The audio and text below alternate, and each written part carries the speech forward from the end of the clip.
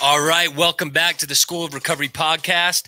As you know, School of Addiction Recovery is a program also known as SOAR, and it's quite an amazing program actually. So it's a nonprofit, and it's and downstairs we have an entire gym that we'll have individuals work out in, and then afterwards they'll go process the sessions. And so it's a full program, intensive outpatient. People can come. It's a 90-day program, and it's actually quite affordable, and it's probably the best IOP out there. I'd stand by that. So when you have someone coming in as an addict, oftentimes they're in such bad. We are oftentimes in such bad physical health, and SOAR really does a great job of physically, intellectually, emotionally, socially, and spiritually helping you out. PIES, PIESS. And so it's pretty amazing. So we might get more into that, but a lot of people watching already know, but School of Addiction Recovery. And today as our guest, we have Jordan Birmingham. So Jordan Birmingham from Diamond Tree Ranch Recovery. So he'll talk a little bit about our program, and he does a lot of work in the microbiome area when it comes to recovery. And so I'd kind of like to get into that. Maybe let's kick off on that topic. Tell me a little bit about the microbiome, and then we'll go into your story, and then we'll also go into, your program and everything. It's quite amazing. In fact, maybe I'll give a little bit more of an introduction while we're at it. So Jordan actually was a client in the program that he is currently the CEO of, or the executive director, however you want to look at it. And he was a patient in the program, and he remembers in one of the rooms that he now has some of his clients in, he remembered cheeking Suboxone, getting in trouble. And then ultimately, after he changed his life around, got sober, several years later, he basically had an opportunity to essentially get that house and operate it and turn it into a treatment center that he's like, I don't know how to run a treatment center. I was actually a client in this house before. So we'll get into that too. But tell me about the microbiome, Jordan. Like, tell me about that, because that's an interesting area a lot of people don't touch on. Put me on blast. Talk about cheeking and sharing and hey, sorry, man. Rules in the treatment center already, huh? Exactly. Man, I wanted to talk about PIES too. That's a cool little acronym you got there. Physical, intellectual, emotional, and spiritual. So it's PIESS. So physical, intellectual, emotional, social, sexual, and spiritual. So theoretically, you want to have health in all areas, right? Yeah, that's awesome, man. Okay, sorry, get back to my microbiome. Thank you for having me on. It's fun. I've been looking forward to it, watching a few of these. And yeah, in fact, we promised you guys this about a year and a half, 2 years ago. We promised to have Jordan on, and so we've been glad to have him on. Yeah, I've been ready and eager and excited, and I'm glad to be here. So really good guys here. They got a good program going. I love the fitness and nutrition aspect. Me and Dustin talked about that years ago, and been wanting to do some more work together. And we both believe that eat right, sleep right, exercise is a foundation to health and recovery. Amen. So Diamond Tree really focuses on those aspects. We do a lot of other things, and we're getting into the deep scientific things, but deep dive into nutrition, you find that the microbiome, your gut, is not just this place where food sits and turns into poop. Right. A lot of people are like, that's what your gut does, right? But it's so much more. It really is the second brain, or in some scientific journals, the first brain. It's the first one that's created. And so really we have this area that if we have the right environment of healthy biotica, of healthy enzymes, things like that, it produces more serotonin, more GABA, more of these neurotransmitters that make us feel good. And there's actually the vagal nerve and some other connections between the brain and the gut. It's called the brain-gut axis. And so that if you don't have a healthy gut, you're not going to have a healthy brain, and you're not going to have healthy mental health. And it's very, very directly correlated. Wow. So, I truly believe the future of mental health will be the microbiome and mindfulness being at the center of it. Eat right, sleep right, exercise all plays into that. But the microbiome. So for example, one way to describe this. So yeast, right? We can have a yeast buildup, and that's fed by sugar. And so if you eat a bunch of sugar, which, hey, when we're in our addiction, we love sugar. Most of us love. Oh yeah, sugar, Sour Patch Kids, the whole thing. A little release in the brain. You know, early on, you can see especially in withdrawals. You know, when you do start eating, that's what the first thing you want to eat usually. Yeah.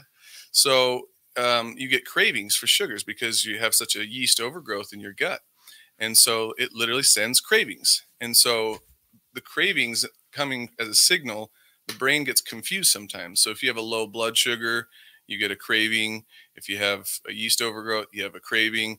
These cravings, sometimes your brain's just like, give me something now. Give me a fix. Let me pick myself up right now. Right. And it sometimes doesn't always pick up sugar. It picks up something else, you know, and that's a big deal. But point being is, if we can get about 7 to 14 days of whole food, plant-based nutrition, the fiber of plants is what feeds the healthy microbiotica. And so once those start to grow and multiply, you know, there's billions, you know, of those guys in there. So once they take over and have the majority, then they start sending the signals, wanting more fiber, wanting more healthy food. So if anybody's been on a healthy kick for a little while, all of a sudden, you know, those vegetables and salads and different things start to sound good. You're like, feels good, sounds good. It's got, you know, it's got the vibrancy, the color. You know, that's what we're attracted to naturally, is those vibrant, bright colors. And that's why all these processed food companies imitate it and trick our brains to say, like, look at these fruity pebbles and these fruit roll-ups, gushers, bright colors. You know, it's because that's innately what we're attracted to. And so super important that we build the gut to be the right way to get the right cravings, and then it produces the right neurotransmitters to feel good. Right. So depression, everything else really is dependent on that. So I can go off on this for so long. So cut me off if you want. No, listen, this is good, because I'm, you know, whenever, I mean, especially going back a couple of years, whenever I'd like to bring things, I'd always like to bring the technical aspect to it. And so when I'm hearing, because, you know, a lot of people listen to this, we have people that have been here sober, you know, for decades that will listen to this. And also we have some people that are still struggling right now. So, I mean, it sounds like some of these things that you're talking about, people can even start without a program. I mean, somebody struggling in addiction right now, or that's in recovery, and maybe they're feeling a bit depressed. Maybe they need to see their psychiatrist to get on a different antidepressant or something like that. But literally just by what you do in the kitchen, you're saying can change how you feel. Yeah. Which is why we use, right? We use to change how we feel. Right. Absolutely. So one of the biggest ones to really, I love telling this part, because, you know, doctors, nurses, just everyone, I believe should know this. And a lot of, you know, medical schools and stuff don't teach a lot of the microbiome stuff, and very little nutrition. And so here's the idea. So I'm glad you said antidepressants, right? We're you know, we're pro MAT, you know, we believe. So for those that don't know, that's medication assisted treatment. Right. And so Suboxone, we're not methadone. anti. Our program is very holistic, natural, and healing. However, with our doctors, MDs, DOs, naturopaths, etc., I tell them just explore and discuss alternatives. So if someone's using medications and they're not having success, you know, explore and discuss alternatives like natural stuff. But if someone's doing natural stuff and it's not working, explore and discuss alternatives, which could be medications, right? So that's a basis that I make sure people know, that we're not like anti-drugs. However, anti-medication. However, if someone is taking antidepressants and they're not eating right, they're not eating certain amino acids that like build, you know, like tryptophan that builds serotonin, you're not going to have that buildup of serotonin to be able to produce feel-good neurochemicals. Whether you have an SSRI antidepressant or not, you don't have anything there to recycle in there, which is what that drug does. So, you know, good stuff to have for sure. So that microbiome is a big part of how that is broken down. Those food, you know, particles are broken down, built into amino acid and protein chains, right? So super, super important. Hawkman, I know I shouldn't say anything while we're on here, probably walking through, but I love you. God, smile. What's going on, brother? I felt like I wanted to come on. Yeah, come on in. Absolutely, man. Come on in. He was just digging into the microbiome, getting really technical with it. I heard it. So what's up? What's up, man? Dude, your smile is so contagious, isn't it? It's so fun to have you around. Dude, you. I know. How's it going over there? Dude, it's so good. So good. We we're busting at seams. Every level of care is full and, really? And loving it. If we could just continue this path, we'll be great, man. So what else have you I remember last time I talked to you, you were adding something in that other area. Was it did you end up adding ILP? Yeah, we have all levels of care. So we got the wow. detox, they got detox res, too. PHP, Oh, you got day detox. treatment, Wow. ILP. Yeah, the detox is awesome. We're loving that, and so needed. I mean, there's only like one from North Salt Lake to Logan right now, other than us. Yeah. Like, it's crazy, and we need them. I didn't know that. For sure, start sending. So where are you detoxing them at? So just Kaysville Clinic is right there on Main Street in Kaysville. Right. We're just in the basement. We actually added 2 rooms and a bathroom upstairs as well. But just right there in Kaysville, just a mile away. We got our sober living there too, in Kaysville. So it's all do a sober living. Yeah. So where's that at? So it's right on it's like Midtown Kaysville. They're all like just right in the same area as the residential. Dude, you get a relapse in the sober living. It's like, dude, walk 2 blocks to the detox. Exactly. Okay. Wow. You can't be there. But listen to the detox price. I mean, I don't know how much of that you want to share, but I do know that you do have for treatment providers. If there's someone in a bad way, if they can come up with a certain amount, and I'll let you share that, then it's like, hey, we'll deal with the rest later. But if you can come up with this, we'll get you in. Yep. So basically, especially if it's a treatment provider that we're really just trying to help someone out. They're in a bad spot. They're cold. If we have a bed, like $250 will get you in, and we'll be able to determine, okay, do you have insurance? What do you want to do? What are your goals? Do you want long-term treatment? Do you want to just stabilize? Do you want to detox? Suboxone, whatever. It's like, people need to know they have options to get well and stabilize and get out of the cold. And we'll work with you, man. I'll defer payments and whatever we got to do to get people well. So yeah, wow, that's dope. So I don't even know if I should bring this up on here. So what's the other treatment center there now? Is it ended up moving into Kaysville where Cold Creek was? Is Cold Creek not there anymore? So in the barn? Yeah. I assume I actually thought that last night. I was like, wonder who's doing that, because I've been wanting to expand our PHP program. But so is there a treatment center? Is it Turning Point now? I don't know. I heard it was Turning Point. I know they kind of merged. There was a financial transaction between the parties. I didn't know. Can't be near as cool of a building without your war sign, right? I mean, it's not there, right? No, right? That's not there. That's not there. So, can I talk about that? Microbiome's cool. We can get back to that whenever you want. Yeah. Man, what a cool name. I remember I thought about war about 5 years ago, and I was like, what a cool name. I'm all about fitness and bringing that in as a component and all that. And all of a sudden I see this van with war. I'm like, someone got the name first, Right. And I was like, and I got to know you. I'm like, what a cool guy. And then you did SOAR, and I'm like, war's available. But SOAR, I was like, wow, war was cool, but SOAR just has this like really uplifting, positive message to it. You know what I mean? And it's education. And I'm glad you said good work, man. Yeah. Well, it was hard. It was hard, kind of giving up war, because that was like my, the baby or whatever. Yeah. And Don knows. I mean, it was a really hard thing to let go of. But if you look at my books and like everything was like School of Addiction, and I kind of just felt like, dude, God was saying, just dude, let's see if you dare to just dump this and try a new brand, and try this whole and honestly, once I did it, like everything changed, and everything changed here when I got out of the way. Like, stop trying to control everything, Yeah. So once I took that job as a teacher, I'm out at Layton. Did you know that? Mm-hmm. I saw yeah. I'm just out at Layton High as a. You got a grant to build a little. Yeah. I got a little grant. Awesome. Got like $25,000. Yeah, and it's fun to play with. Putting a little gym. I got it all in there. Putting a little gym. The amount of lives you touched, man, is crazy. Like if you think back to, and I know you're an humble guy, and listen, and you, the both of you as well. But I'm just saying, like, I don't know how much you know about war, but essentially started with people sleeping on the gym in Dustin's gym. Like people didn't have a place to stay. He literally had really unsafe. Hey, listen, yeah, but this is 10 years ago. You know what I mean? And so he just basically get him fit and then talk about it. You know what I mean? Like how are you guys feeling? And that's super uncomfortable, right? Yeah. Like just super uncomfortable changing, and then eventually turned into a program. Can I share one of my favorite stories about hockey? Yeah, of course. Dude, one of my favorite live videos you did, man.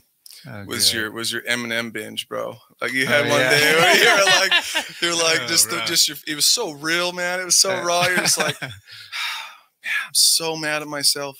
You know, dude, I just can't control it.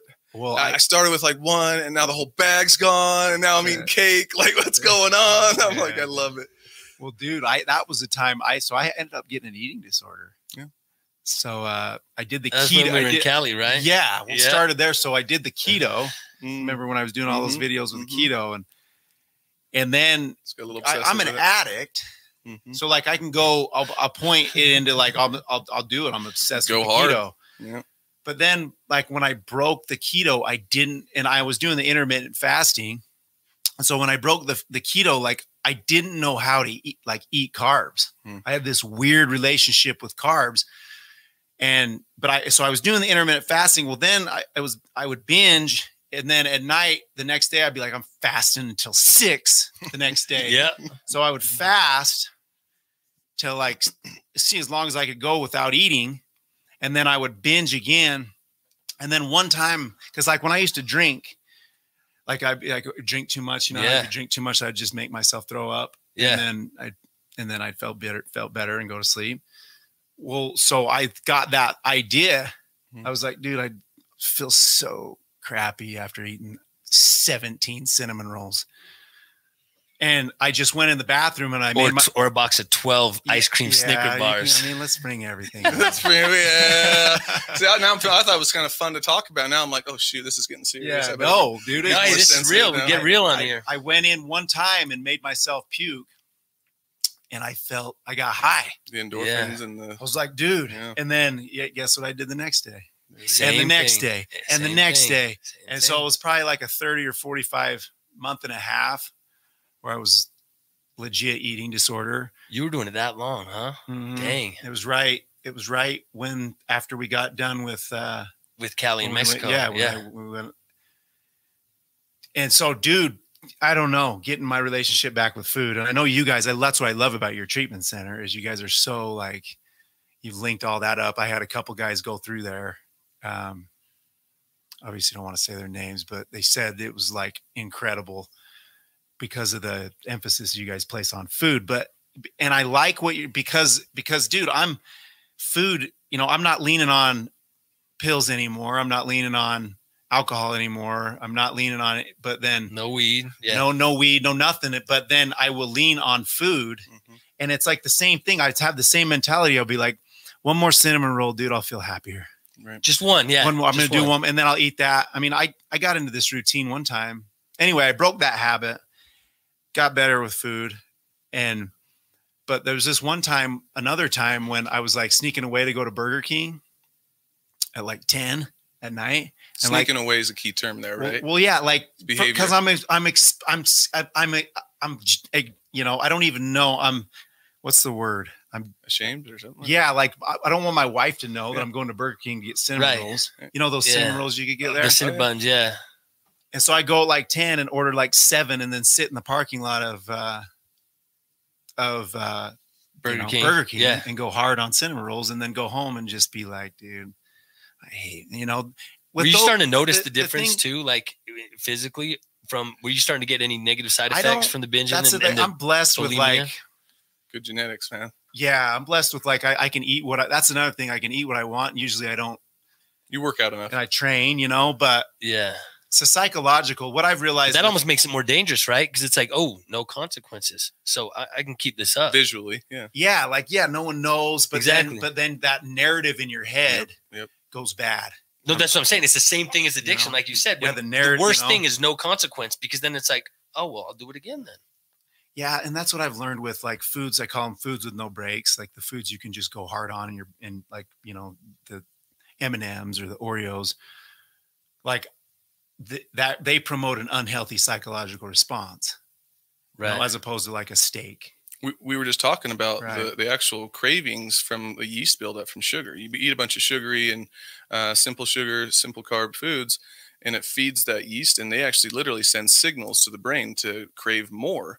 All right. And you get healthy fiber, healthy food, whole food, plant food, and it'll start to reshape the culture down in the microbiome. Wow. And then it sends signals to eat healthy food. It's so rad. It really is. Once you heal up your gut. Yeah, it's about 7 to 14 days of whole food, plant-based, and then it starts to create a new microbiome. So you're saying vegetarian. When you're saying whole food, plant-based, are you saying that's the majority of it, or you're literally saying plant-based in our facility is 80-20. So 80% plants, 20% animal meats and stuff.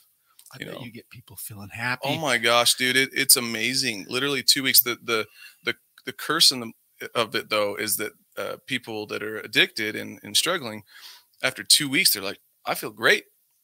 I'm ready to go. Get me out. And I'm like, neurologically, you're not there yet. Yeah. You know, you still have a lot of behavioral, emotional, psychological, neural patterns that you've, like when triggers of stress or fight or flight kick in, that amygdala takes over and it's still super swollen and like, you seen fMRIs with amygdalas that get swollen? Right. They literally enlarge, and the frontal lobe has like no activity. And it's like, well, no wonder you're just driving off of a primal, like just me, no empathy in the frontal lobe and things like that. It's crazy what it'll do. But which is where whole addiction is based off of. Yeah. Is that selfish me. Yep. Dude, that's wild. So people come into your program and they get, because dude, food is medicine. Like Absolutely. It's the most, because when I'm eating good, like right now, the best thing that works for me is when I eat every 3 hours. I'm consistent with my protein, a fat, and a carb. And I stay consistent. I don't overeat. And then, I have my cheat night on a Saturday night. That system has worked, because then at least I got the reward. I'm like I'm stoked for the night. It's going to be great. It's going to be a great night. Dude, I've always noticed you're your happiest when you're on that. So you know what I mean? Like when you have your cheat night, and then you stay regimented throughout the week. But the reward is, for me, when I'm eating healthy, is everything you're talking about. Like, because I struggle with depression and anxiety. And when I am, people always ask me, like even out at late, and they're like, well, why do you eat healthy? Why? And I'm like, dude, because I am less depressed. Yeah. 100%. I wake up in the morning. Wow. My spiritual work in the morning with my reading and everything that I need to do in the morning is like takes on another level. Yeah. And so that's the reward, like I'm like, dude, I want to eat healthy because I like the way it makes my brain feel. It's not, people are like, well, you look buff, or it's like, I really isn't linked to aesthetics. It's more it really is more my mental. Cause like I said, you've changed your diet a bunch. And if it was just about buff, you already got that and you just kept something going. But I remember when like you said, you did keto. And you've tried a bunch of different things, and it always affected you. I would always remember because you'd share, and I'd get the videos, the ones he doesn't send on live that would just be one-on-one, which some of them are so good when he's clowning me on the beard. But anyway, back to the food. Like you did kind of shop around until you found the right one that made you feel right. Dude, it wasn't about the physical results. We talked about too a little bit ago on all the serotonin and all the neurotransmitters that are made in the gut. Right? Yeah. People think it's like all up here. It's like, no, it's here. It's here where you make 70% of those neurotransmitter feel-good chemicals. It's like, so dopamine, 70% dopamine is generated from the gut. And then it's like 70%, it's majority of your immune system as well. Yeah. All that's like eating healthy is so much more than how you look. Right. And if you want to really nerd out on plant-based medicine, like plants are freaking gnarly. So like in the soils, they'll literally communicate these little electrical signals, and they'll like share little minerals and stuff like, manganese and all these things that people don't even think about these days. They like share and make sure they have all these little minerals inside these plants. And that's what our body needs to be optimal. So we eat these plants. It's not just the fiber. It's not just because they're green, leafy, and vitamin K. It's like they have so many more phytonutrients and phytochemicals that feed your whole body to be optimal. Right. All these little things take processes and bro, we need to get you to come and talk about this to our group. Love to.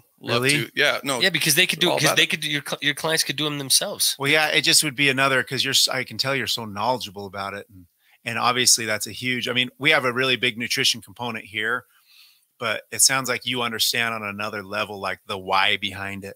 Yes, exactly that part. Like the why is like knowing the why, it's like, okay, you can tell people to do something, but if they don't know the why and really understand it, they're like, all right, you know, I'll give it a shot, but they have to then experience it and feel it and, you know, things like that. So. When people come into your program, are they like, do they kind of have a hard time at the beginning when they're starting to change, because they just got maybe heroin out and they maybe want to lean on food? For sure. Yeah. It's been a battle from day one. It's one of those things like, I won't say his name either, but a mutual friend of ours who was an owner came in and he was like, it's like, so you guys are getting started? You guys, you know, I know you have the healthy recovery type of thing and nutrition. So are you going to allow smoking?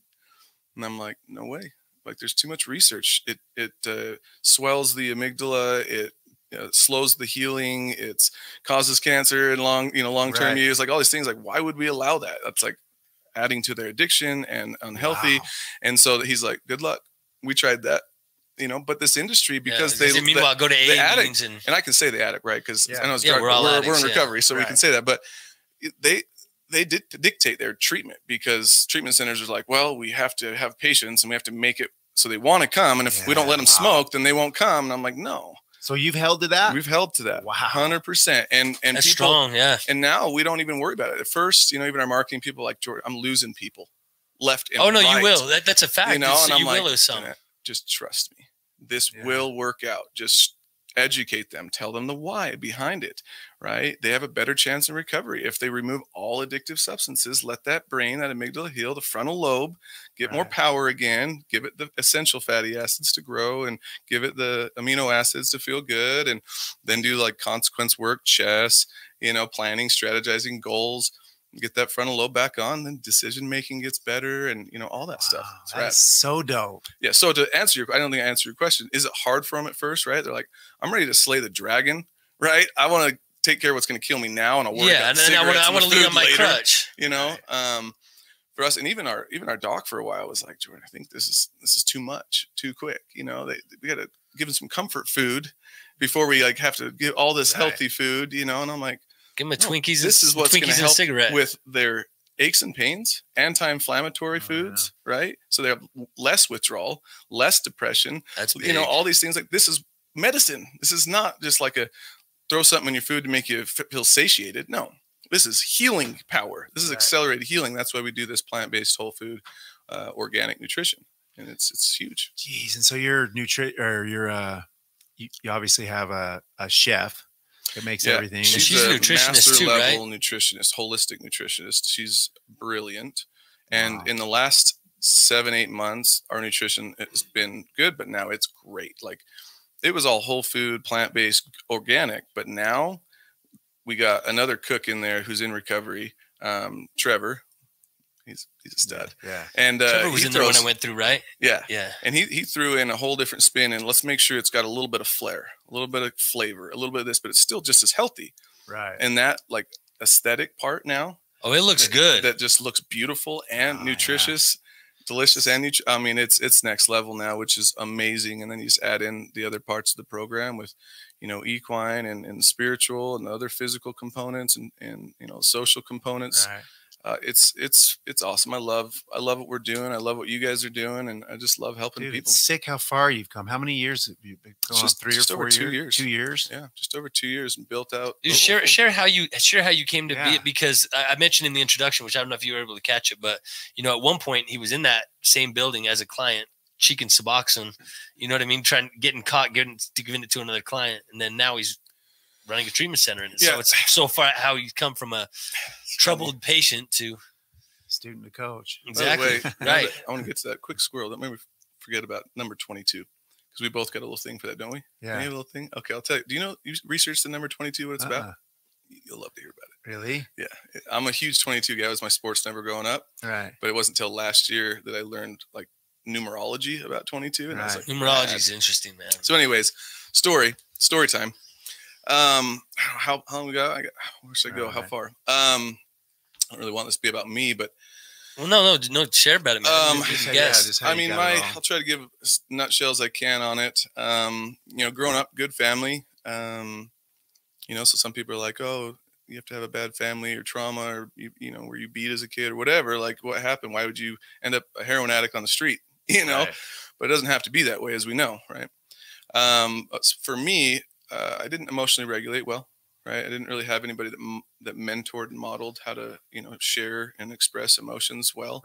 Right. It was always fake it, put that face on, put your representative on and do what you got to do. But so I didn't have those skills, and then I had a reward deficiency in the brain. So there was a genetic component for sure. And we have DNA tests these days that'll show you that, which is rad, right? That's another part of the future of addiction recovery, I think.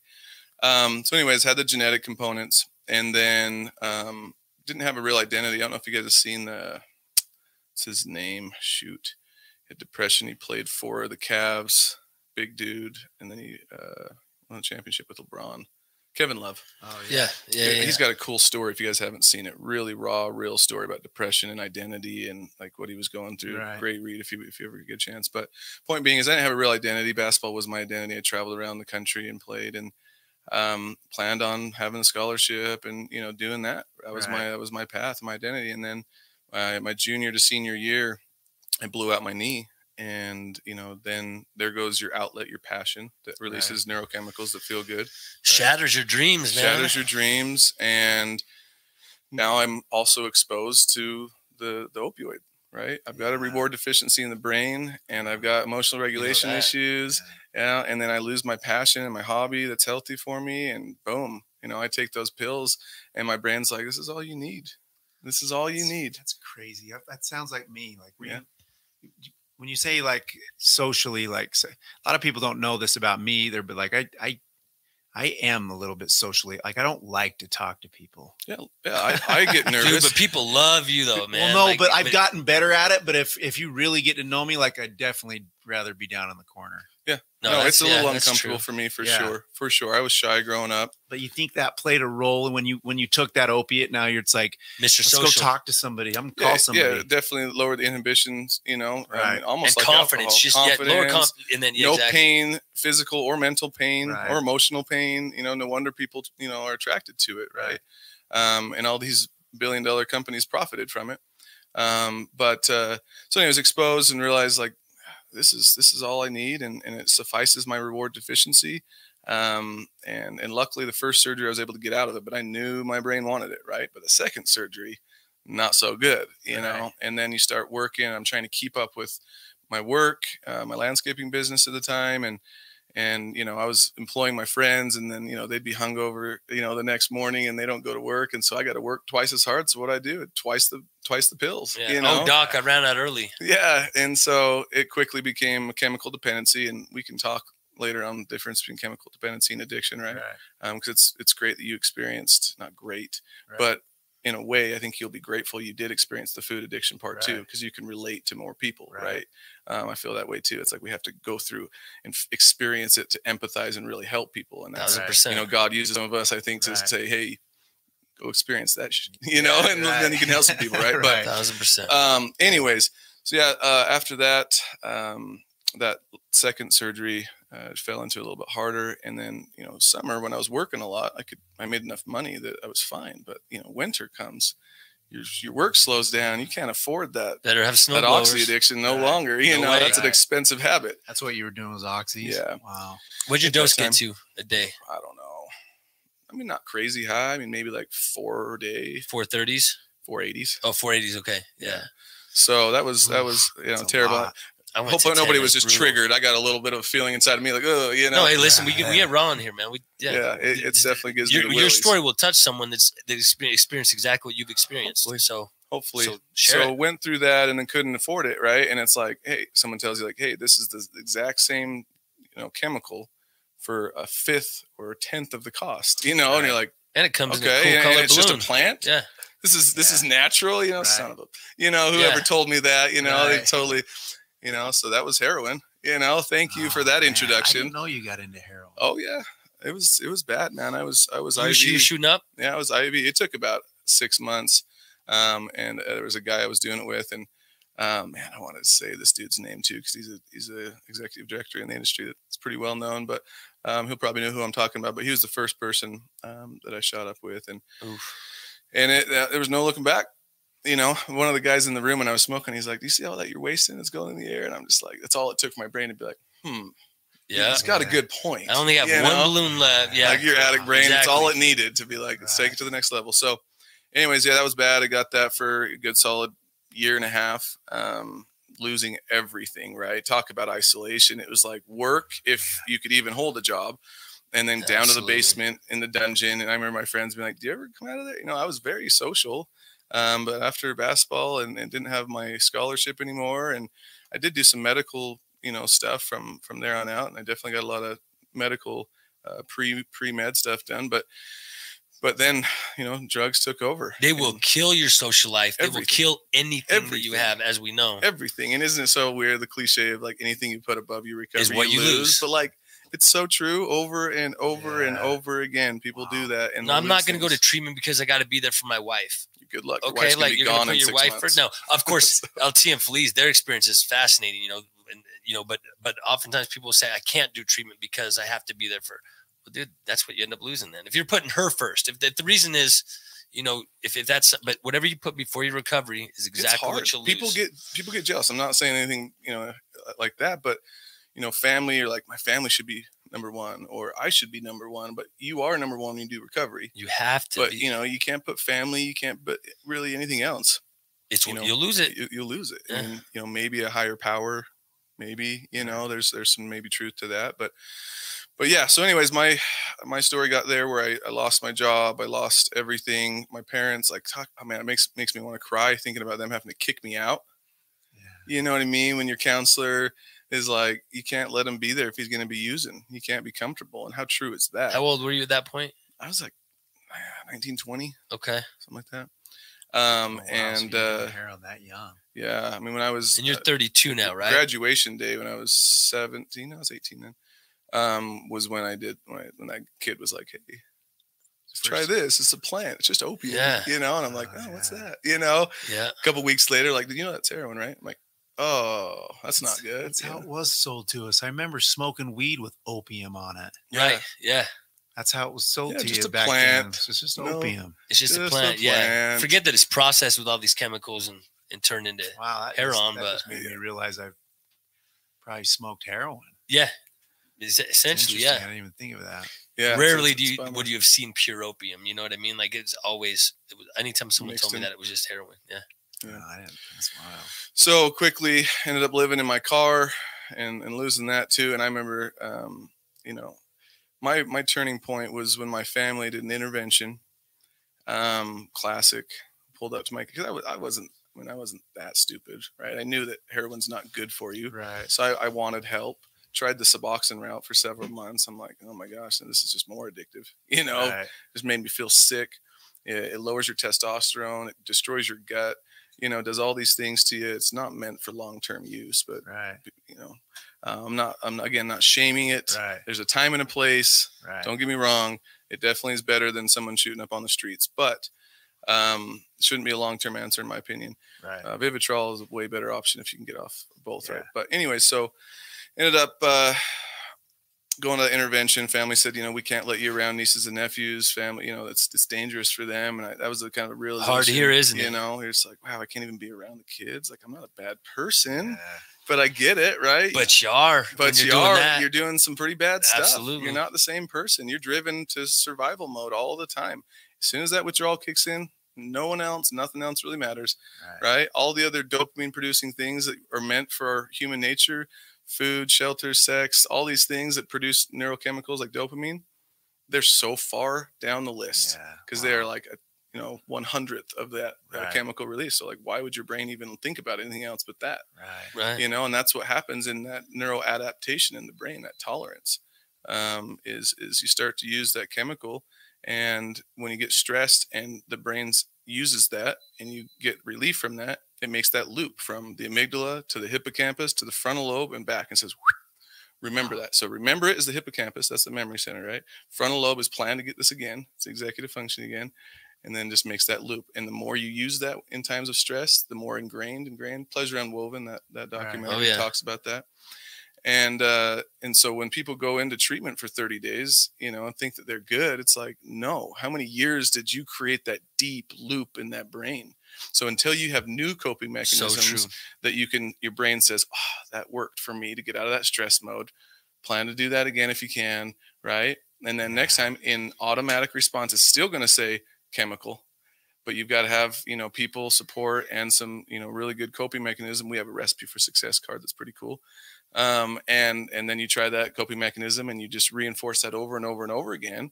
Wow. That might take a year before your brain finally defaults right to the healthier coping mechanism, but it takes a while, you know, to overpower. It's like a deer down a path, you know, it's going this way for so long. There's a nice path. Yeah. But this other way actually is a faster route to the watering hole. So someone ventures down that, but it's a little bit, you know, more resistant, right? A little harder, you know, there's still there's a path here. Wait, there's a path, you know, and then all of a sudden you do this one enough and that one starts to overgrow. And then you've got a new pathway here, right? Same thing in the brain. It's really the way the brain works. So ended up so intervention, classic intervention, right? Yep. Okay, yeah. Committed to treatment, but not for 3 days, right? They're like, you got to go today. I'm like, no, I'll go Monday. You know, like my stubborn brain was like, I gotta go out hard or something. You know, I can't do that. Of course, that's when overdose happens, and I'm very lucky. Exactly. I did like 60 balloons in 60 hours. It was crazy. Just because the thought that you knew you're going into treatment. I was slamming 60 in 60 hours. I don't know what our language is allowed on here, but yeah, I was like, you piece of crap. You know, you're worthless. You were slamming 60 in 60 hours. Yeah, so I did. It was 15 balloons of white and about 45 of black, and it was just back and forth, speedball, back and forth, just all day. And you OD'd for sure for like 2.5 days. So I mean, if you're doing both, that's just so dangerous, man. I mean, overdose, that word in itself, like for sure, right? I overdosed myself because any dose of it's over, you know. But you didn't have to be revived. I didn't have to be revived, but I do remember waking up a couple times with that, like, your respiratory system was like pretty much done. Yeah. You were that close to death, and you wake up from passing out. You know, I did that several times. Idea. Yeah, so it got pretty bad, and then went to Cold Creek. That house that we're at now, and I was lucky enough to have family support. You know, it's hard. My least favorite part of my job right now is trying to get people in financially. You know, we've been trying to do the nonprofit route for a while. It still has its challenges, but so did you end up going nonprofit? No, not yet. We're pretty close, but for now, you know, I just want to help people, and it's so hard. Like I have to run a business. You know, I have to pay people and all the healthy food. No matter what, to make a quality business. Program, it's not cheap. No. You know, and so when people want free treatment and they need it and they're begging me, you know, and it breaks my heart every time. I can't handle that part of my job to try to get them coming. But anyways, I was lucky that I had family and clergy and other supports and had a little loan I had to pay back, but 18 grand. You know, like back then, it's crazy. That was 10, 11 years ago. And so, how much did you spend on dope? Oh man, I don't know, but you know what I'm saying. Unfortunately, I was slinging it and trying to make sure I sold 5 to be able to get my one, or whatever, because I was broke. So that's kind of how I did it. But think about your car. Your car was gone, so you lost that. So in the whole time, that's a cost. You spent way more than treatment cost. I've heard every addict spends over $1 million, like on average, on their addiction. And that's like court costs. That's everything inclusive, right? And people spend more than that quite often. But for me, I definitely spent over a house. You know what I mean? Like during that, especially when I was doing the oxys and all that stuff. You know, when you're doing cocaine, oxys, all that stuff, you're just like you're blowing through money like no one's business. You know. I remember it was when it was 1080s a day back. You know. Where though? Those were like $80 a pill, weren't they? Well, yeah. I mean, of course, more valuable than gold. Yeah, I mean, yeah, they were. I mean, you per milligram, literally, sure. when you actually weighed them out, but they'd sell for 100. They'd sell for 100 in 20 in Alaska. They would go for like 160, $2 a milligram. Crazy. Like I have all the crazy stats I was just provided last week of the different regions and what different prices are for different things across the country. You know. And it's pretty wild, but yeah, $1 million on average for an addict. It makes sense. Yeah, court costs, everything. But yet, $18,000, especially if brings you back to life. Yep. Especially if you were like making money. Like I know another one of my good buddies was making money. He had a business, same thing, and the dudes who are doing that, it seems like it hits them. Like because you don't run out of resources right off the bat. Families, that was the it's problem. Not always for me just your money, time, right? Yeah, you're not spending $1 million on yourself, right? But family and the court systems and taxes and fines and classes, and because even like and lost revenue from being locked up, if that's a reality. Yep, all the factors. So went in, got treatment, realized pretty quickly that I always loved the human anatomy, body physiology, health. Well, it sounds like you did pre-med. Yeah, I was really wanting to do, like, I wanted to be a neurosurgeon. Talk about being a little bit overzealous, but just rad. The brain is so cool. Like on I don't say it's overzealous at all, man. I say it's you can still intense. Be one if you want. It's pretty intense. But there's a documentary called The Brain, Dr. Eagleman right now. That's some new cutting edge brain stuff, and they can literally put a microphone inside the area of the brain, and they can hear a synapse. Like, wow. Like, oh, it's so rad. So they can literally map the way audibly, not only visually through it, but they can actually audibly map the way. That's crazy. Yeah, so cool, man. That one's a great documentary. If you guys have time to check it out, it has a lot of good stuff. So got in treatment, and then really loved the idea of helping people in that area. Right, I wanted to help people get healthy. Right. I knew that already, but this area, I was like, there's a big need. It was so easy to fall into this, so hard to get out of it. Like, people need help. And it's only getting worse, the mental health epidemic. Another one, I was telling him, I sent you an email last night. I was jazzed after watching I Am last night. Yeah, I look forward to watching it. And what's that? It's another little documentary thing. It's the guy, the producer of like Ace Ventura. He did a bunch of movies. Classic movie, by the way. He did some really good ones. Bruce Almighty. He did a bunch of really good ones, but he realized he got so rich so quick. And you got people that love neurology, by the way. You got Alicia that loves neurology. Yeah, neurology's awesome. Bree Smith says food's one hell of a drug. Brain spotting and brain mapping is really cool too. So thanks for that. You got a lot of people interacting. Yeah. So let's see. What's the I Am one? I Am. So that one, the reason that one was so cool is it was talking about mental illness, where it's really like our culture is got to be mentally ill, where he's like, I had, when I got that money, I'm buying these mansions and these Lamborghinis and just all this stuff, jets. Meanwhile, across the street, there's someone homeless on the ground. Meanwhile, across the country, there's someone who's just starving to death. And across the world, they're in wars and it's just rubble and there's kids, you know what I mean? Like, that is mentally ill. If you can do that while that's going on. Yeah. And I thought that was a really cool twist on mental illness. Our culture is in a bad way, but a lot of things with connection and how everything's connected. They did some cool studies with, like, I don't want to get into the yogurt one, but basically the quantum world, the entanglement. I mean, it got really intense. It got really intense, but everything's connected. We're all connected. And it showed, it was like the basis of human nature. Are we wired to be compassionate and good, or wired to be competitive and, all that? And it dives into that. And it was really cool to show. They went around and studied like all human life. Everything is wired in our DNA to connect, cooperate, and be compassionate. And so everything works better together. And like, humans wouldn't survive without cooperation. Like, your parents and people have to like take care of you and show you. Oh yeah, what are you going to do? And then other things mean more for connection too, right? We know connection is the opposite of addiction in a lot of ways, right? Yep. There's other components, but that's a big part. Well, and you got Alicia, who says her goal this year is to learn deep brain stimulation. Get into it. We always appreciate the comments and the interaction. Yeah, absolutely. So yeah, that's a big part of cooperation with that. Even the animal world, every part of it. They showed like the birds that like fly together and like turn at the same time. And absolutely. I was just talking. Crazy stuff. I was just talking to somebody about that yesterday. I'm like, isn't it wild? I mean, the birds, they don't talk, but they're flying together. Yeah, they showed this one with like elk, and they're like, it's really scientific, where they have to like get to the watering hole soon enough so like some of the herd doesn't die from dehydration, but can't go too soon or they won't get enough nutrients from the grass. And like, it has to be just the right timing. If they run too fast, they'll lose some of them to predators. And like, it's really like this art. And they're like, they figured that the bull or whatever would be like the one to be like, all right, let's roll, and start heading out. But no, it was all the other deer like would start like pointing at the water, and the 51 percentile, as soon as like if there was 100, the 51st one that points at the watering hole, all of them move.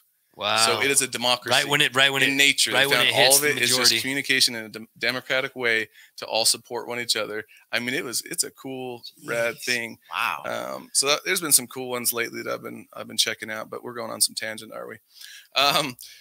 So treatment, got there, wanted to help people, got out, and just started building the program. Like literally right then, I'm writing down things. When I met you, so you ended up becoming an LCSW? Sudsy. Oh yeah, okay. So because I met you that one time, remember, up at that place you were working that had that gym. Yep, with the Mountain Ops gym and, that was and our Lifted Life Counseling Center. And you were just getting ready to make the jump. Yep. And do it. It was crazy, man. And I'm so lucky, you know, Kenny Thompson, shout out to him, partner of mine that was willing to take a chance. You know, he knew I was passionate about this stuff and told him there was a house there for sale. I wasn't planning on doing treatment center for a while. It's like, I need to build up my practice and then do that. But when that place came for sale, it was just like, yeah, see, I love that story. I love that part of the story. You literally saw it and you were a client there. You're like, oh, shoot, I could do that. That's my dream. And that's where I could do it. I know every blind spot on every camera. I could do exactly. My eyes closed. Like, oh, I could run a place there. Called my buddy up, you know, and he's like, I'll have it under contract tomorrow. Let's go. I'm like, okay, you know, rock and roll. So I've been building it. So it's beautiful. I even have people at our billing company that were like, oh, I went to the U with you. I remember you were back there drawing pictures of diamonds and diamond trees. And I was just like, yep. Yeah. So that's how you kind of came up with like you always had that kind of vision. The balancing the diamond idea with the mental, physical, social, and spiritual areas, and that creating this energized, love resilience and brilliance and clarity and, you know, things like that. And it's, you know, you're cleansing from a dark coal-like state and all that stuff. That was always there. And then the tree component, Jake Probert, a cousin of mine, my wife's cousin, helped a lot with the early stuff, you know, shout out to him. And our illustrator, Randy, was awesome.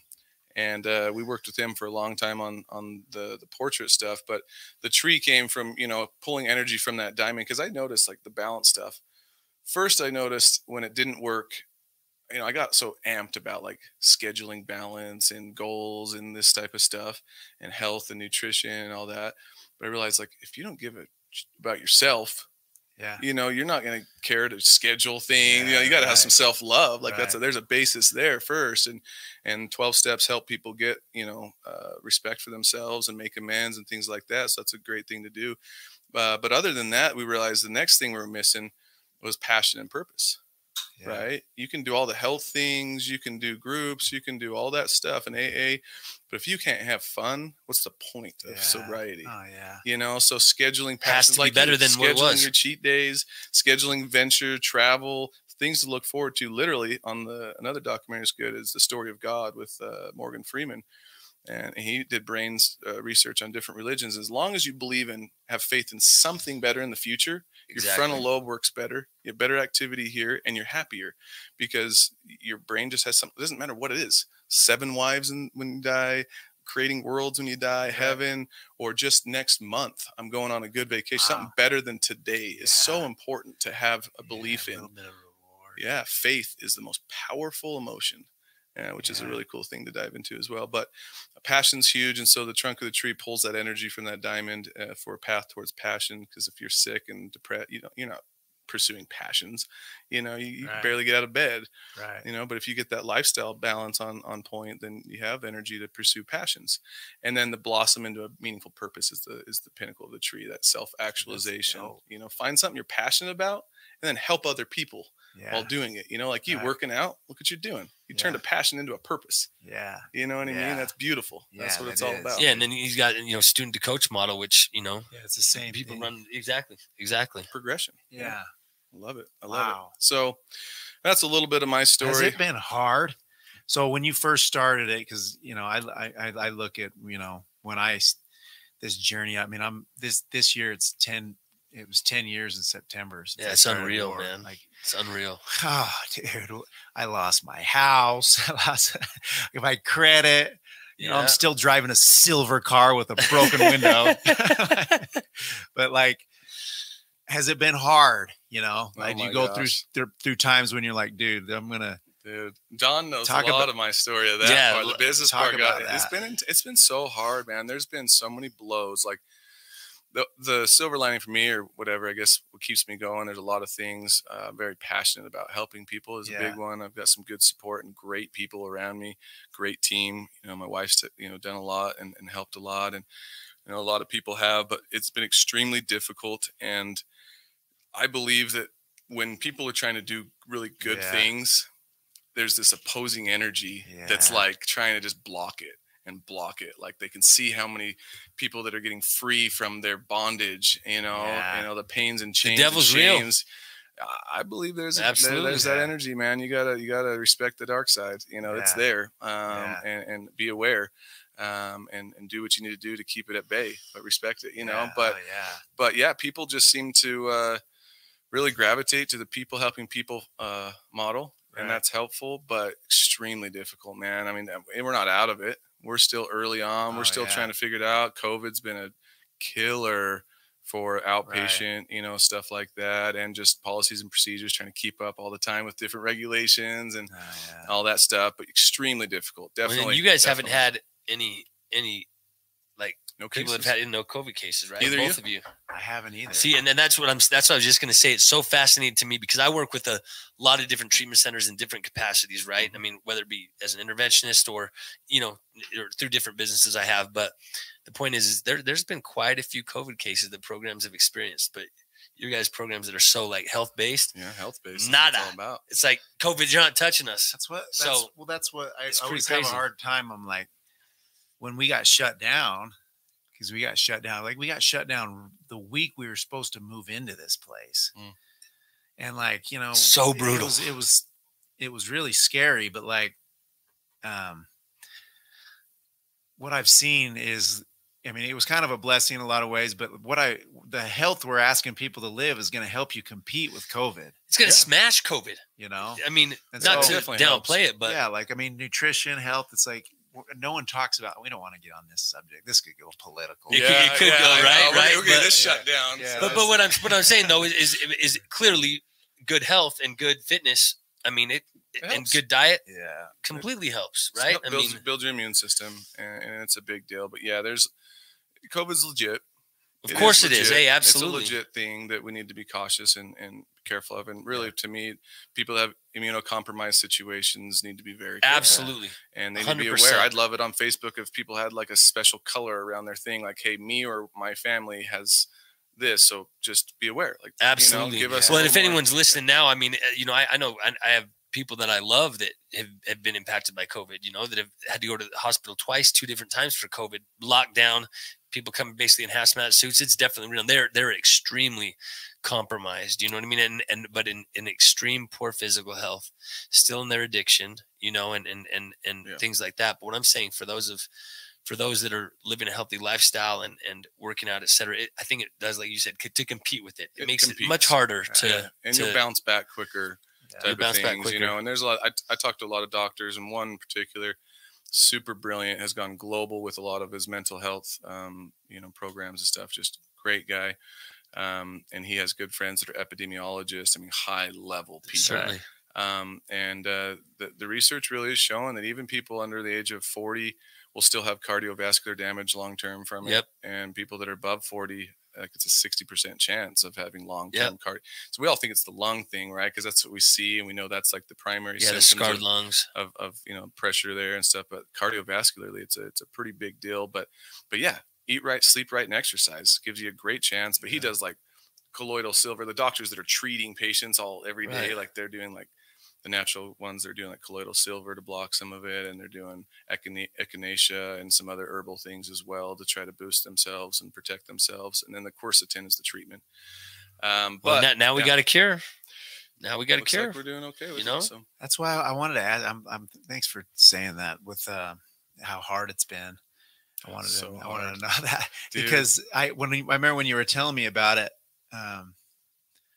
When you were telling me about your program and everything, and then I watched, your first year, and I always have just been wondering, like, God, I bet this dude's going after the high adventure experience. Oh my gosh, because adrenaline. Like, I like a good challenge, but man, wanting to puke or cry about 5 days a week is tough. You know what I mean? Yeah. People have no idea. You walk into the group or whatever, because I still do some groups and staff, whatever, and it's just you got to hold it together. You know what I mean? But at night, I'm just like, oh my gosh, are we gonna make it another day? You know, right. It's tough. It is extremely, extremely tough. And my wife, she'll probably listen to this at some point. If you ask me, is it tough? And if I would have been like, that's not too bad. She would. She'd have ripped you apart. Comment on here like, BS, yeah, exactly. like be real. It's been tough. Exactly. So it's dude, my testimony of like, I don't know. So I've lost a lot over these 10 years, like, like just financial stuff, went pretty dark I've never gone without though. Yeah. So it's interesting. Like, and things have always turned out. Yeah. My kids have never felt it really. It's, I did lose my house, I had to we moved into this sick apartment though.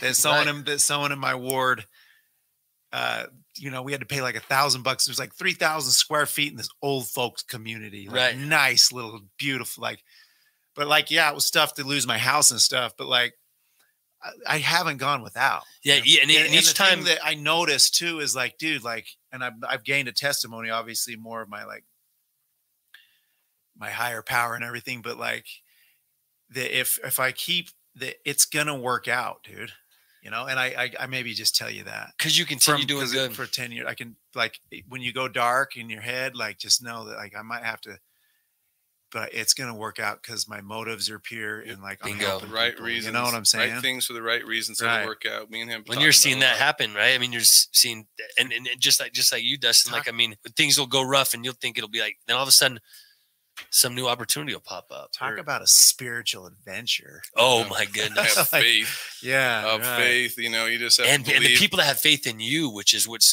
puts the pressure on, right? When you got so many people whose livelihoods depend on you.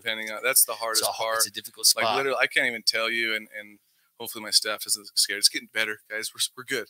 Oh yeah, absolutely. But honestly, testify like to that. every payroll for the last, I don't know, 3 months. Well, since COVID, really, because our expenses went up big time since COVID. Trying to replace staff and any symptom they have, they like have to send them home and try to figure out how to fill it in. Our patients are, again, try to make it so they have no idea, but we're over here trying to like train and hire and shift people, and like it's been extremely difficult. But yeah, about every payroll, and our financial gal, Jen, she would definitely attest to this. She's just like, what are we going to do? You know what I mean? Like, it's in 2 days. Right. Like, we need like 30K. What are you going to, we need, we're 30K short. And it's just like, we grind, we scrounge, we figure it out. And the right insurance checks come at the right, and it keeps me humble. Yeah. It keeps me hungry and working hard, I think. And there's a reason, a bigger picture, but it's been challenging. But hey, I tell people all the time, without stress and responsibility, we'd be real pathetic human beings. We need that for growth. And if we're using chemicals to cope with I love you refocus on it. We numb out. We don't get to experience the high, because life, it's like you said, try not to control things. The universe, everything is made of waves. Everything is made of waves when you break it down. And so some scientific things I was reading, it was like, to think that there's not going to be an up and a down of a wave is just like contrary to the universal laws. Absolutely. And so you just have to expect there's going to be up and down. You just have to accept it. And it was saying that the end invite of it. Like, I say invite it. Yeah, just invite it. But it was like, say yes, like learn to say yes to everything that comes to you. And that's like one of the biggest challenges of life, is just to say yes. Like, just, all right, well, let's figure this out and we'll roll through it. As long as I can do it without coping with unhealthy mechanisms and numbing, then you will have the rebound. Every action has an equal and opposite reaction. And so if you can't go through that low, you won't feel the high. Right. You won't be able to experience that. But if you can cope through this, and then that's what I tell people, is like, the more of this down you can cope with, the higher highs you'll be able to experience. Yeah, you got much bigger waves. So that's the exciting part to look forward to. When you have a tough time, you're like, I know if I can get through this, I will be able to experience even a bigger high. So what do I got to do to get through this? I got to get some support. I got to get people who care about my well-being, keep them close to me. I got to eat right, sleep right, and exercise, because if I don't have my balance, I can't handle anything. Right. And then Don was great the other day. He's like, hey, man, make sure you're keeping yourself balanced, because you go down, it all goes down. Which luckily, there's a lot of truth to that. But luckily at this point, it's built out enough to where, like, we have such a good team. I mean, that place is full of passionate people. I bet a lot of people want to work for you, especially ones that are in recovery. We've gained some solid people that just it's their purpose. Team. It's not just a job. It's like, this is my purpose. I remember I've had group interviews lately, you know, and there'd be like that one standout that's just like got that fire. Oh, like, I love doing those. You know, I love recovery. This is my purpose. This is not, you know, that whole thing. And the next person, why did you want a job at Diamond Tree? Pretty convenient location. I live just 5 minutes. I'm like, plus, I think you know what I mean. Which one am I going to choose? Pay good. You know, it's not even a question. You know, and it's fun though, man. Yeah, challenge, Mel. So, congrats to you too, man. It's cool to see yourself grow. Neil A. Maxwell is like one of my favorite writers. He's like an old apostle in the church. I think he died in like 2002 or something. What's his first name? Neil A. Maxwell. Neil. Mm-hmm. Okay. You know him? You know? Yeah. He not personally, but yes. Yeah, he always writes about like how like.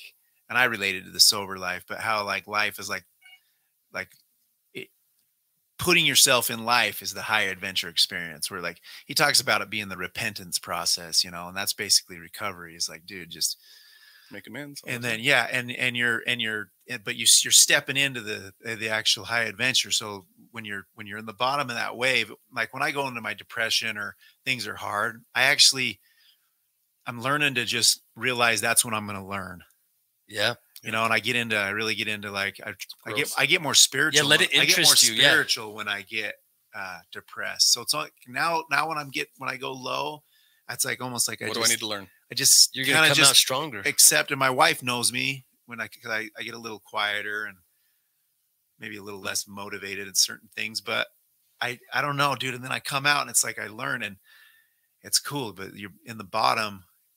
But before I would take something in the bottom, and I would escape that experience down there to try to bring me up. That's where the growth happens there, though. Right. Yeah. So it's just sick, bro. I'm thankful I'm a drug addict. Absolutely. Most of us, honestly, it's like we laugh about it, but I'm serious about it. I am so grateful for my opportunity to go through what I've gone through, and I learned so much about myself.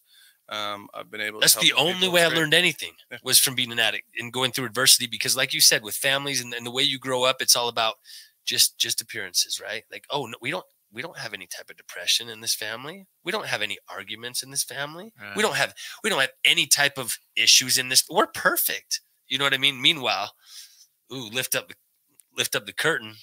No, you get all those issues. So that's the only way I even learned to admit to myself that I remember I've told you this before, but in Odyssey House, I was literally in the center of the room during one of what used to be called the marathon, where it's, 60 people in the room and I'm in the center just being drilled, and I couldn't own anything. I couldn't own any of my mistakes. Someone would say like, you've got a gray shirt on, and I'd be like, ha, first of all, you're wrong. Second of all, I'm more educated than you. Third of all, it's a light blue. So you can kick rocks. And I had to find a way to actually validate any confrontation anyone was giving me, to be able to actually own my own stuff, which would then let me, because I would always just go to a substance to make myself feel better, instead of being like, wow, I'm extremely insecure. I'm extremely dependent upon love, approval, and respect. I have all these types of thinking errors. Right. If I wasn't an addict, there's no way I'd ever learn that. Not a chance. So it's a blessing for us all. You learn and you grow, and it's about evolving. In my opinion, our spiritual soul. First of all, I believe our soul, it's used to being free and weightless and stuff. So like, we have the feeling, we want that, and we feel a similar fake feeling from drugs, right? We get this weightless, painless, floating feeling, and we crave that. I think our soul wants that. And so meditation, yoga nidra, things like that, man, that's the best highs I've ever had. Best highs. And there's no downside. There's no negative side effect. It's all positive, because when you find that space behind the eyes, when you do the right yoga nidra body scanning, stuff like that, and all of a sudden you just float and you just feel no pain, no depression, no anything other than just weightless, like clarity. Yep. Oh, it's so beautiful. And then there's no come down. There's no downside. There's no, body or physical or anything bad to it. So it's a beautiful thing that we do, but we grow through those challenges, right? We evolve through them. And if we use a chemical, we don't face the problem. Oh, who was it recently? It was a Zoom, alumni Zoom this week. that we did, and a guy talked about cows, how there was a farmer and there was dead cows out there after the storm, and they're like, "Oh, why did the cows die?" The ones who don't face the storm head on die. Have you heard that? That's the whole point of that buffalo downstairs. Is that what it is? That's the whole. That's the. If you look at the model, that's the whole SOAR philosophy. They probably learned it from cool, D. Man. It's pretty wild. That's awesome. That's the coolest thing. It's such a true thing of like, you don't face your problems head on. Like, it might kill you, but you're definitely not going to evolve past it. You're not going to be able to grow and get through it. And there's no such thing as joy. I will stand by this. Anyone can try to debate me on it, but when you're in your addiction, you don't ever experience joy. You might feel happy for the moment, but true joy, you will never experience it. Hands down. It's even like when I just got to watch my kids on Saturday, you know, like, well, back in the day, I used to be like, well, it was, I would take pills, you know, I'd be like, my wife would be like, you got to watch the kids. Or she had to work, and I would be like, I gotta take pills today. I can't watch Finding Nemo. Energy, or whatever. But then when you take your pill, you're like, hell yeah, Finding Nemo is amazing. Yeah, but nowadays, like, I got a 2-year-old, you know, and my kid older, but like, I'll still be like, gosh, I gotta watch my kids. Like, I don't want to say that I'm totally stoked on it, which I feel bad about.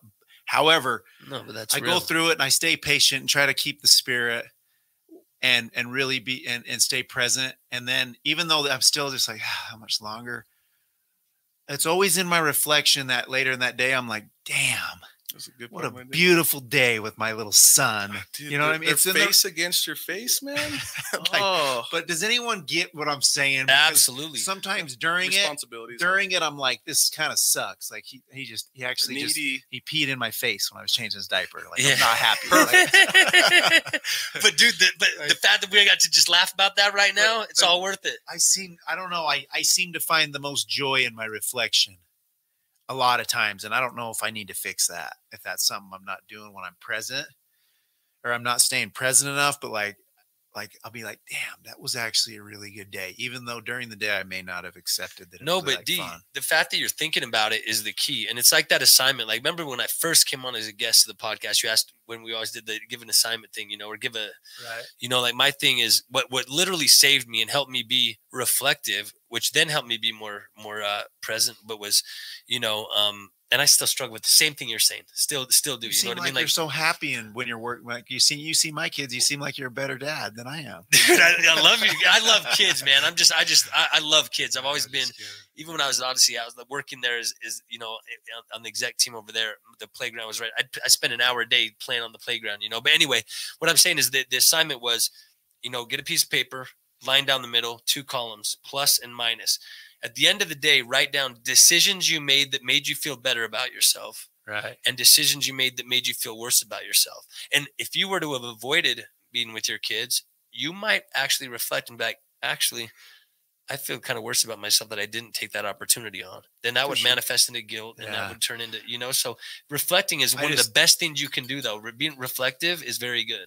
Yeah. I just want to bring that. There's just some things. I mean, obviously we're all still working on, but like, I find myself in recovery sometimes still not content. Yeah. You know, but I find the contentment in my reflection for some reason. Like, even like I screwed up my hobbies a lot. Like I used to be a big fly fisherman, but I got into taking pills and fishing and smoking weed and partying and drinking. Not the same, huh? So like, even like I took my little boy fishing. Triggered when it doesn't trigger me to take pills, but I dread it. Like, which bothers me, because I'm like, why am I dreading taking my son fly fishing? But a part of me, because I'm like, I'm gonna have to, like, it's gonna be work. Yeah. Well, you probably have some fear too. But then I get there and I stay present, and we have something beautiful. And then happens. Later in that day, dude, I reflect on it. I'm like, damn, dude, I'm so proud of myself, and it was a beautiful experience, even though, like, you know, dude, he'll remember that the rest of his life. Fly from the tree. And you're showing up. Yeah. Man. You're showing up. And I think it's the same as like yoga. For me, that was a weird relation to that. But for me, it's like I dread getting on the yoga mat or going to work out or whatever. Sometimes it's like, I just don't really want to do it. There's going to be some effort and some energy and whatever. But sure enough, right afterwards, you reflect back, you're like, oh, I feel so much better. And so it's to me, it reminded me, like, you showed up for your kids. There was energy, there was responsibility, there was things like that. But you reflect back, like, that was good. That was good for me, good for him. I'm happy about that. Yeah, maybe you think, because I think I took pills to try to be all things to everyone. That's exactly so I take a pill, I'd be like, I'm dad of the year. Let's go to Lagoon. People that are on all the time are on something. I remember my counselor told me that. There you go. Yeah, you can't. It's impossible to be on all the time. So if people are on all the time, they're probably on something. Yeah, I think that's something I still got to work on. Is it's okay when I'm not on. Absolutely. Yeah. It's completely okay. But just showing up and being there. It's hard though when you got people watching you, people looking up to you. Right. I'm sure for you that there's a lot of pressure there because you're on all the time.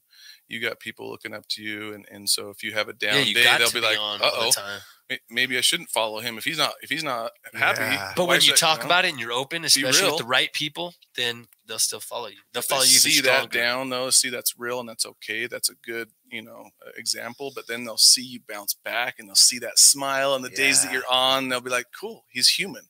Yeah. And I think they'll want to follow you more. Yeah, that's good point. See, the days that I'm off, those are the days where I'm literally 50% my mom, 50% my dad. I just isolate. So you just don't hear from me on my off days. You know what I mean? Gratitude work for you guys? Because that's one of the best signs. It absolutely does. But I love being by myself too. You know what I mean? I love being by myself too and just focusing on what I'm grateful for. My prayers in the last 3 months have taken on a new meaning.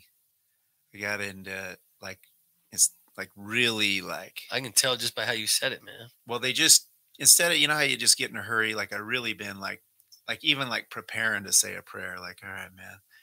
A lot of what I've been trying to go with in my prayers, which is gratitude, is help me to keep being aware of the thoughts and behaviors that I might do that would drive the spirit away. Mm-hmm. Wow. Because when I'm feeling the spirit, which for people listening, it could be whatever the spirit for me is like the pure charity running through my system. Mm. But if I have that, I feel it's but then I'll get a resentment to start coming in. I'll be like, I get competitive, in business, I get competitive. Business is tricky. You probably know, absolutely, you get competitive or I see social media and I'm like, theirs looks better than mine. Yeah. Or this is, and so that block, it's just like it talks in the steps, that blocks me from feeling the spirit right away. I can't feel the spirit. And then I'm a completely different person. Yeah. I'm jealous or resentful. Yeah. And so now I've been now on that I'm just like, dude, keep the spirit. I asked God earlier in my prayer to help me create awareness around this, dude. Let's not go down that. And I'm moving away. And I'm able to keep my spiritual condition high. You know what I'm saying? That's beautiful. That's beautiful.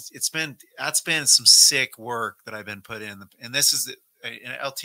I've talked to him a lot about it, but that's been cool, dude. Yeah, maybe I'm growing to be more like Christ-like. Dude, I believe so. The show is huge for that. Really? It talks about that competitive and the compassionate and cooperative side. That the Darwinism, right? It got twisted. Because it was like this battle of the fittest, survival, like that. That's how we've grown as a species and all that. And Darwinism, if you really look at it, it's actually so much about cooperative compassion, and that sympathy is the greatest human emotion and stuff like that. It's a beautiful thing, but it talks about competitiveness. But there's a cooperation and compassion that feeling, that sympathy, compassion, and connection is the best state of being for us. When we can feel that, like you're saying, that it's like coursing, that compassion's coursing through my veins, that spiritual connection, that energy. It's just like, talk about elation. How do you keep that? Yeah, there's no way we wouldn't be able to feel good continue to without give it away. Bad, right? You have to feel the opposition to appreciate that feeling, right? Yeah. It's like they say, to keep it, you got to give it away. Just the more you do for others, then the better. And think about, when you think about the fly fishing thing, there might be a lot of fear in there of maybe I won't make the experience as special for him as it could be. That's a big fear. You know what I mean? Maybe I'm not going to be he's going to hate it, but you know what?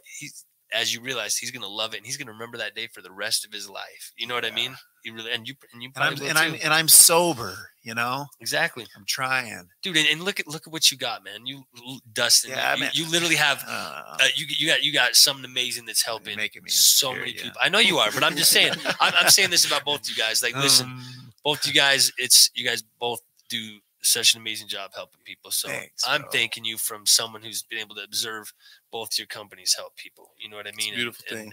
And of course, I mean, recently with you, you know, a lot of discussions, but Dustin, I mean, we've been together for years. How can we help each other? That was right there with you, man. I was about to ask that. We've been planning on it for a while. Like, when you came and met down at the basement of our treatment center, and we talked, like, how can we partner up? Like, we're both, you know, fitness and nutrition oriented. We know people need more, but there's got to be ways. Where do you guys work out? Let Dawn figure it out. Where do you guys work out?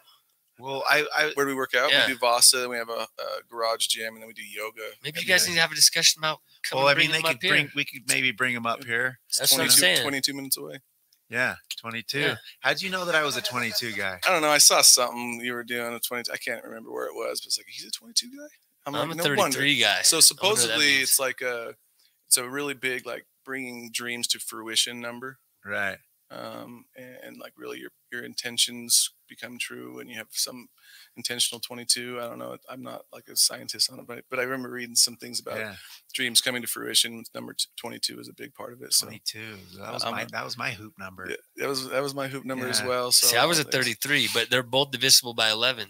So you know, you're a Larry Bird fan or what? Hey, were you though? Listen, man, Birdman, dude, gotta love and Pippen. That's what I was just gonna say. Dude, I met Pippen. Yeah. I got to meet Pippen back up at Carmelone's house when I was a kid, man. I remember he shook my hand. His hand went to here on my, you know what I mean? I shook his hand. His fingers were like all the way to here. I'll never forget that, you know. And then I got to babysit Malone's kids. It was pretty fun. They're both such studs. Before I became a junkie, for which I'm extremely grateful. Right. We're all recovering addicts. No, Don will get us together, though. I'm sure there's a way. Let's do it. Don's got a mind that'll take us to the next level together. But we'll help people together for sure. I love what you guys are doing. I love, you know, your energy and you got some good people doing videography stuff now too. I loved one of us recently with your hand here and here. It wasn't. It only was you actually. It was another guy they had on there, but it was your guys' video. You guys do some beautiful work. LT's a genius, man. So they've done some cool stuff with your brand and your book. You got 1 or 2? He's got 4. Yeah. Jeez, where have I been? They're not very good. Of course you would say that, dude. Yeah, we got to work. No, I got to give you my self-talk, bro. Yeah, no. Yeah. No, it just he's humble. I need to come here. No, listen. I'll tell you this. Like, I'm the same way, dude. When I get compliments, I hate it. I am too. I always deflect. I hate when someone sends me a text, like a nice text. I'm like, I don't mind that as much, but when someone tells me like, oh my gosh, you do this or you do that, I'm always like, yeah, no, but so do you. Like, I'm not very, but I've learned that's accepting is good, you know. Because people mean my wife gives me like, you're so sexy. I'm like, ugh. Like, it just gives me the shivers. Like, ugh, no way I'm accepting that. Like, no way. For my wife to say that to me.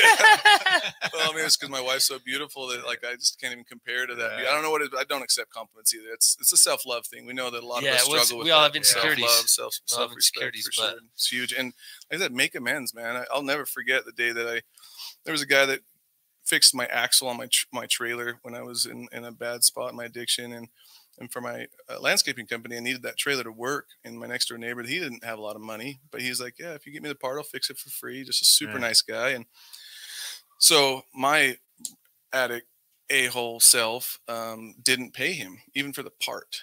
Ooh. Even though he fixed it, right? I moved a month later, and I'm like, what a dick move, you know? Right. And it haunted me for like 7 years. I thought about that. Like people matter to me. My integrity. He went out of his way for you, and he went out of my way. Yeah, exactly. You know, and so I remember it was like 4 years ago, 3-4 years ago, maybe less, but years ago. And it was during Christmas time, like a week before, and I just happened to have $100 with me, and I was driving through Bountiful, and I was like, oh, dude, I got to do this. Like, I've been thinking about wanting to do this, right? And so I just went there, and I remember him sitting in his car, and his hands just on his face. You know, and I'm just like, oh man. And, you know, of course I have that thought, like, I think he's financially probably really struggling, trying to figure out how am I going to pay mortgage? What am I, you know what I mean? Maybe he wasn't, but that was my own ego telling me that, whatever. Right. But I think it really might have been. So I went and said, hey, remember me? And he looks at me, oh, hey, dude, you know, what's up? You know, he's such a cool guy. And I was like, hey, man, I'm really sorry. You went out of your way. You helped me. You know, all I had to do is pay you the $99 for the part. And, you know, I'm so sorry, but I want to make sure. And he looked, his jaw like almost hits, you know, cause it was like 7 years later, Yeah. you know, and he's like, you didn't have to do that. I'm like, I absolutely did. Absolutely did. Wow. And that feeling, his joy, you could just see the joy. And like, I still get the chills from that, man, because it was just like this weight. And you got to do those little things to get those weights off your back so that you don't feel like crap about yourself and you respect yourself. Because I listened to a TED talk about addiction. It was talking about if you can go within yourself, like deep inside your core, you know, your soul, and be okay with no noise by yourself and be content. Right. That's it. You won't have an addiction. But if you can't sit there and be okay, content with yourself in the quiet with just you, you're not going to last. Wow. And that was huge for me. I mean, it's complex, right? We know addiction is it's complex. It's not that you won't have those emotions. It's as long as you can deal with those emotions. Yeah, like, you know what I mean? Okay, like, just be by yourself, and you're going to feel insecurities and all types of things. But as long as you know how to cope, then it's good. Yeah. So I tell people all the time, if they don't feel good about themselves, you know, go make amends or pay it forward. You know, do some service. Karma is about as real gets, in my opinion. Karma is real.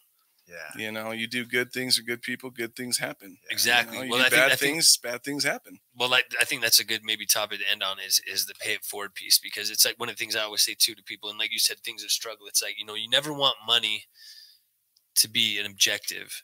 You want it to be a consequence of good actions. Shout out to Guilherme Hanuj from Brazil for, you know, a mentor to me. Say that 10 times fast. You know, I know, but it's so true. He's like, Don, money must never be an objective. It must be a consequence from good actions, you know, and it's so true. And that's why things have always worked out for both of you. You keep doing things the right way and keep helping people. Good things happen. You're like, you have the biggest heart I know. Dude, oh, we're having a feel-good moment. No, hey, love you, Don. Hey, let me end on this if I could. Yeah. On that, because I felt this feeling right now, this oxytocin release.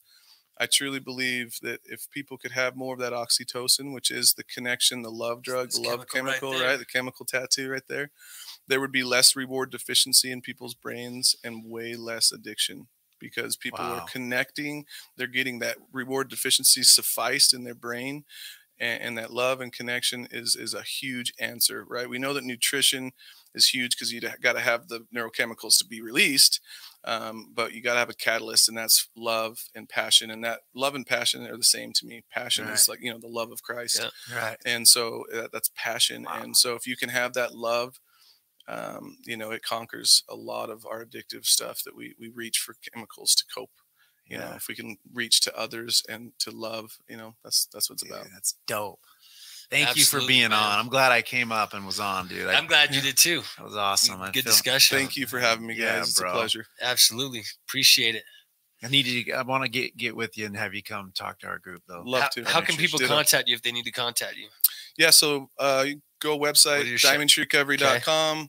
385-888-9624 is our admissions number. If your loved one needs some help, we're just about helping people. So even if you don't come to our place, if you ask, you know, you have a child who needs, you know, treatment or, you know, things like that, we can get you to soar with these guys. We can get you to tons of programs. We just want you to get well. Whether it's us or, you know, not everybody wants to go to whole food, organic, plant-based program. And that's no smoking. Cool. Yeah. You're gonna have detox. You can smoke. We'll taper. We're not going to cut you off right away. Just so you know. But yeah, if you need help, give us a shout out. We'll help you out. Awesome. Are you in network with who are you in network? So most of the Medicaids, and then a lot of the commercials like Blue Cross and Select Health are right there, but we're not there yet. But we do out of network billing with insurance, and then I'll make it work for people. I'll make it work. He does. He does. You do a good job of that. Appreciate that. Pleasure, fellas. Absolutely. Yeah, well, thanks, man. Thanks for having me on, Don. Yeah, dude. Thanks for having me on, brother. Pleasure, guys. Yeah.